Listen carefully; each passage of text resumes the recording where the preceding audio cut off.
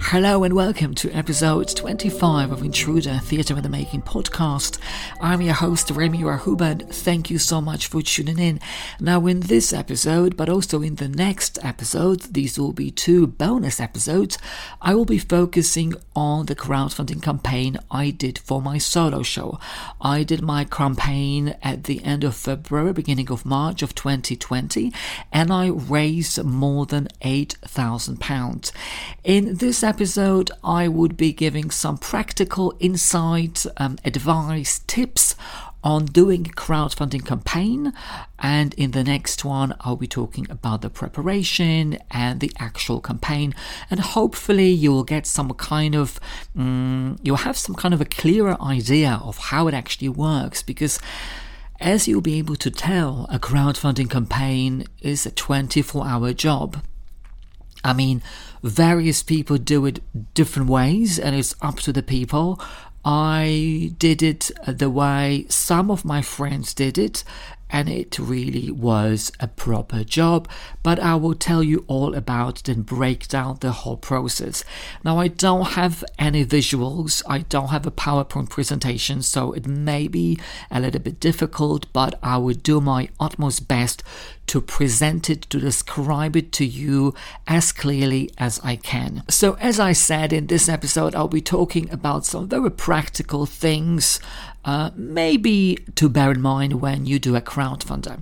So I'll be talking about why I did a crowdfunder, which platform to use, how much to ask for, when is the best time to do it, and how long should a crowdfunding campaign last. So why a crowdfunder? Now, this is a very interesting thing because, you know, when you think of a crowdfunding campaign, it's very terrifying, it's cringing, it's embarrassing, and this is how I felt. I was thinking, wow, I need to ask people for money. Right, but then I was thinking, well, it's for my play, it's for my project, so it's fine. And once these doubts went away, it was fine. Just to give some kind of a background information on my project. So I wanted to raise money for my play, but I was also at the same time going for funding from Arts Council England, and I was asking them for £11,000, and at the same time I said to them that when I get their funding I would do my crowdfunding campaign. Initially I was thinking I would raise £3,000, but then I thought, you know what, since I'm going to do all the work, why don't I raise more? So I set up my target and it was £8,000. So why a crowdfunder? Now, when I was working on my solo piece, and that was quite a long period of time, about 11 years, I had my friends support me and always encourage me to work on it. And when I finally completed it and I was working on the production and putting it on, I was thinking, how can I help my friends support me? And that's when I thought of doing a crowdfunding campaign. So I thought, okay, maybe I can help my friends be part of my project. I can help my crowd of people become part of my project, hence crowdfunding. And I thought, well, since they're going to chip in and, maybe give me £10, £20, they can help me make my dreams come true, and they can be part of my project. So when I go and present it, across the UK or abroad, I will always know that it's also because of my friends that I'm making my dreams come true. And whenever I go, I will be always taking my friends with me, not physically, but in some way I would know that yes, my friends are with me because it's because of them I am here. So that was the main reason why I did a crowdfunder. Of course, I was aware of the fact that, I would be raising money, so it was important, but it was mainly having that crowd of people, my friends with me, when I was going to do my play. Now, which platform to use? That was the question that I needed to answer when I was researching various crowdfunding platforms. Now, I'm just going to give you a little bit of a background how I came across crowdfunding. So it was in 2011, I went to the Berlin Film Festival as they selected me for one of the acting programs. And over there, I met two filmmakers, Jonathan Wysocki, and Molly Gandor. We became friends, and a couple of years later, they were doing crowdfunding campaigns for the first feature films. And when they were doing their campaigns, I remember receiving loads of emails about it. Before the campaign, during the campaign, after the campaign. So I remember that it was quite a lot of work. I actually emailed them and I asked them, you know what, do you email people individually? And they said yes, which at that time seemed, wow, this is so much work. I mean, to send personalized emails to everyone seemed like a lot of work. But as you'll be able to tell from my descriptions, maybe in the next episode, that's sort of how people do it. So I was receiving all these emails, but at that time, and that was 2013, I was thinking, you know what, Remy, maybe save these emails because you never know, maybe you will have to do a crowdfunder at some point. It would be very, very useful for you to look at these emails and see how they did it, which I actually did. So when I was preparing for my crowdfunding campaign, I dug up those emails and saw that Jonathan and Molly did their crowdfunding campaigns on Indiegogo, but I still wanted to do some research into other crowdfunding platforms. I found out about two different methods of crowdfunding. The first one is all or nothing, known as fixed, and the other one is flexible funding, known as keep what you raise. And I'm just going to talk about them in a second. So there are platforms that offer only one method or both methods. So for example, Kickstarter, an American platform, offers only all or nothing, known as fixed. What that actually means is that, let's say you set up a target of £3,000, and if you don't raise that amount of money, you don't get any money at all. So you raise only 2,000 instead of 3. That means all the money goes to the people that gave you the money. That's it. Now, this method seemed too risky for me, and I thought, you know what, I don't know, I'm trying to raise £8,000, but if I don't do it, I won't get any money at all. So maybe I go for the other method. The other method, as I said, flexible funding, keep what you raise, that is offered by, for example, Indiegogo and Crowdfunder, which is a UK platform. Now, both Indiegogo and Crowdfunder offer all or nothing, but they also offer flexible funding.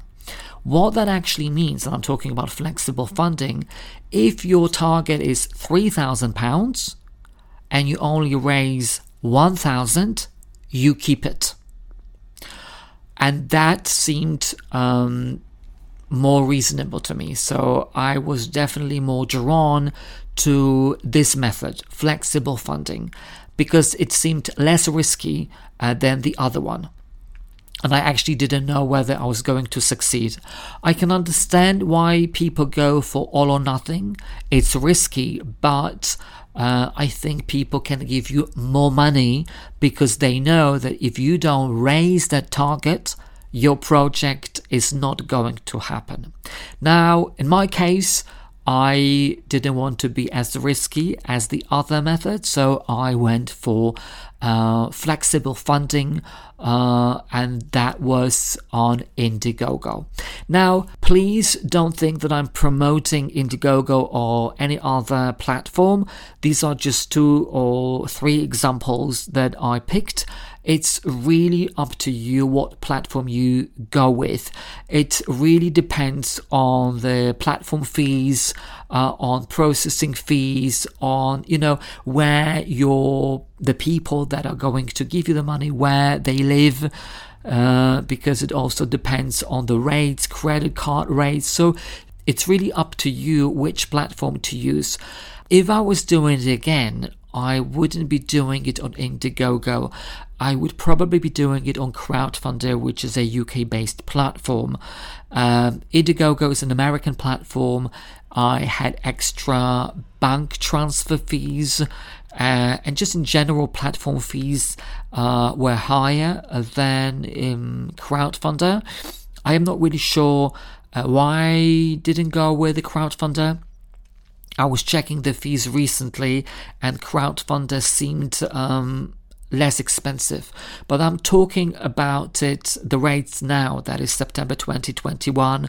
I know that they've changed the rates. Maybe in February of 2020, the rates were higher. But back in the day, I went with Indiegogo. I also think why I might have gone with Indiegogo, because Indiegogo also offers another option, which is called in-demand option. I am not particularly sure whether other platforms offer that. What that actually means is that when you reach your target, you can then extend your campaign. So, for example, you have a target of £3,000 and you reach that target. On Indiegogo, you can then extend your campaign. It can last longer, another month, another 2 months.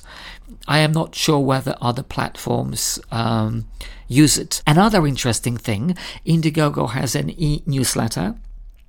I am not sure about other platforms. I presume they must have an e-newsletter. And Indiegogo every day was sending me info on other campaigns. Now, I emailed them and I asked them to maybe include my campaign in the newsletter. I hashtagged them in loads of social media posts. They were never retweeted, reposted. I never heard from them. So I'm not sure if I would go with Indiegogo again. Now, the next thing I'm going to talk about is how much money to raise. Now, as I said, I wanted initially to raise £3,000. In the end, I went with £8,000 because I thought if I'm going to do all the work, maybe I can raise more money than needed. Now, you can do your budget and you can calculate how much money you need. I don't know, let's say for a research and development for a play. And you think, okay, so let's raise £3,000. You calculate, okay, I'm going to pay this amount of money for venue hire. I'm going to pay the actors, the director, and everyone, and you come up with the figure of £3,000.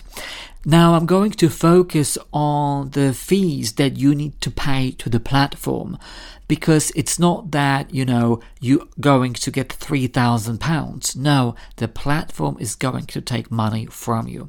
So I looked at Crowdfunder and they had a very nice slide with information. So, for example, on Crowdfunder, as I said, each platform is different, but this will give you some kind of a rough idea of, what you would normally get.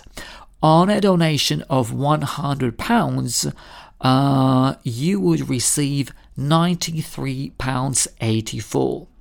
So, for example, if I was raising £8,000, I would get £7,507.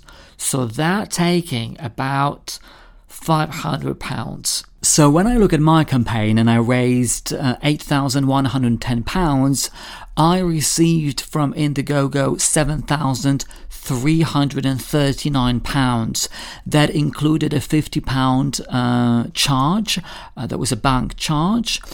On top of that, I needed to spend £60 on one of the perks, which was sending postcards to my backers.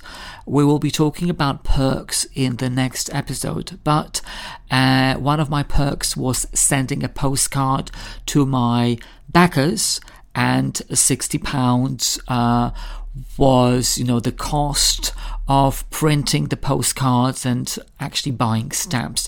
So I also included it as part of the cost. So as I said, from £8,110, the amount that I raised, I got, the net profit was £7,269. So we are talking about £800-900 that was already taken from the money that I raised. So this is just to give you some kind of a rough idea of how much money you may get. Of course, if you raise £3,000, the charges wouldn't be as high, but this is something to bear in mind. So, for example, if you have a project and you do your budget, and let's say, okay, you need £3,000, this is not the amount of money you're going to get. So I would always say, if you have a particular amount of money in mind, aim higher, aim for more. Maybe instead of going for £3,000, go for £4,000 because of all these costs. And the other thing is, to be quite honest, it's always good to have more money, especially for the arts, than less money. So this is a rough breakdown of fees and costs that you may incur when you do your campaign. But as I said, each platform is different. Each platform has different costs. I know that some, if not all, platforms have a special website where they compare various platforms and the costs of each platform. So it's always good to have a look at that. Now, the next thing I'd like to focus on is, when do I do my crowdfunder? When is the best time to do it? Is it May, June, November, January?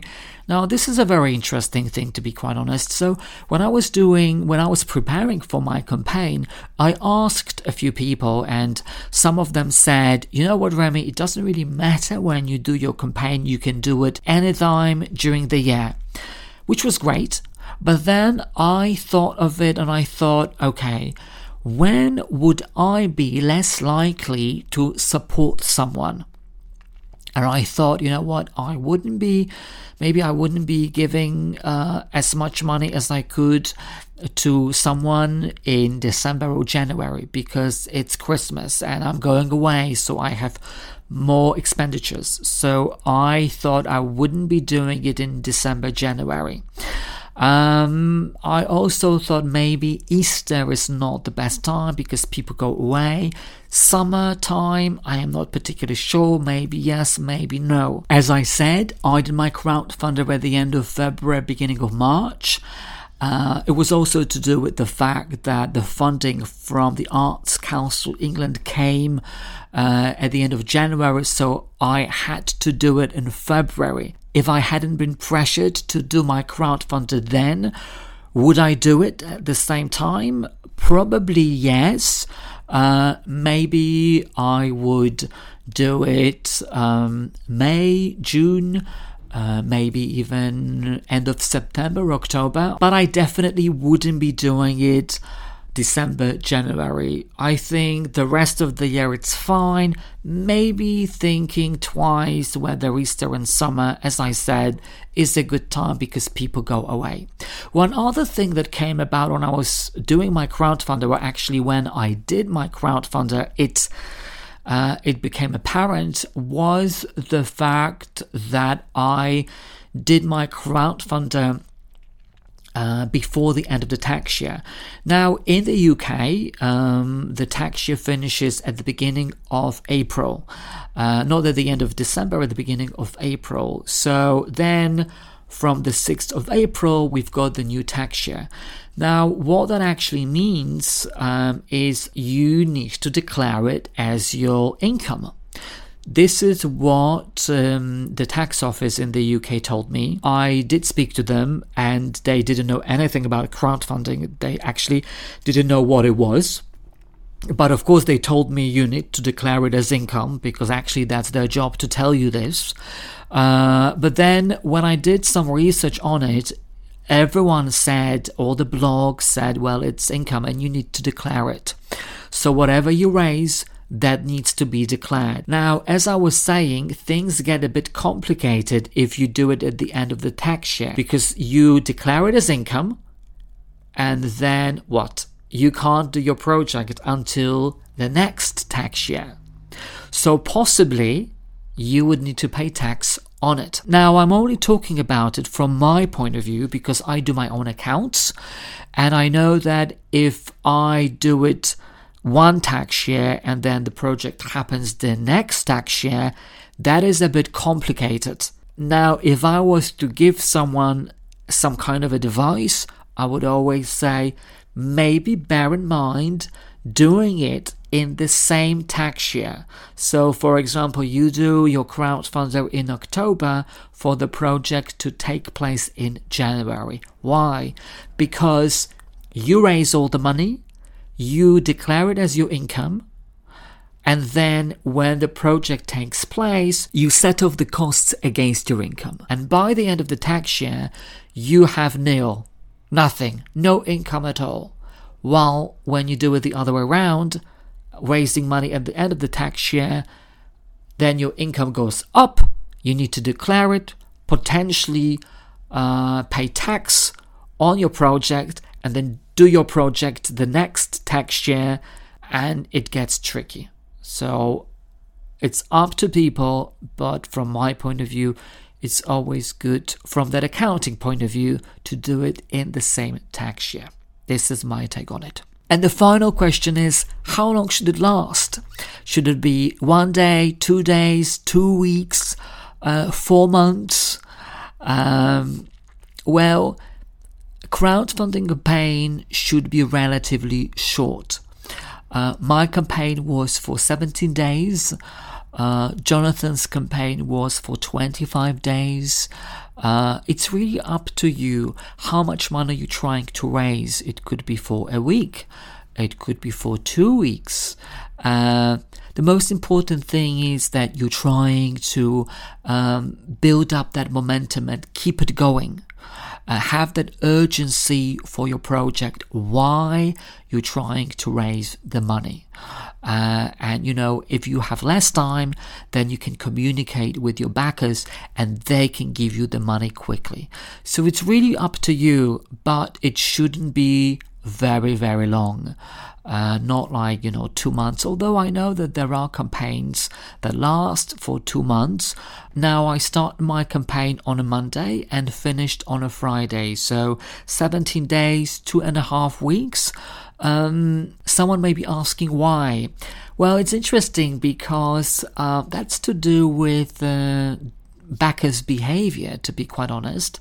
I was told that it's always good to kick off a campaign on a weekday because during the weekend people go away and nobody checks emails. And that actually is true, because when I look back at my campaign, most of my contributions, if not all of them, came on a weekday. Not a lot of them came during the weekend. And the other thing that's very, very interesting is someone told me as well that people like to get distracted at work. That's when they're going to pay you money. Because, an email comes, they want to check it. Instead of doing something at work, they want to check their phone. And that was interesting as well. So some insight into backers' behavior, to be quite honest. But we'll talk about it more in the next episode. So this is it for episode 25 of Intruder Theatre in the Making podcast. I hope you found it useful, helpful, a bit eye-opening, how crowdfunding works. And in the next episode, I will be focusing on the preparation for my campaign and the actual campaign, what I did and how I raised and how I increased my chances of reaching my goal, because this is what I think crowdfunding is all about. So until then, stay well, stay safe, and I'll speak to you next time. Bye for now.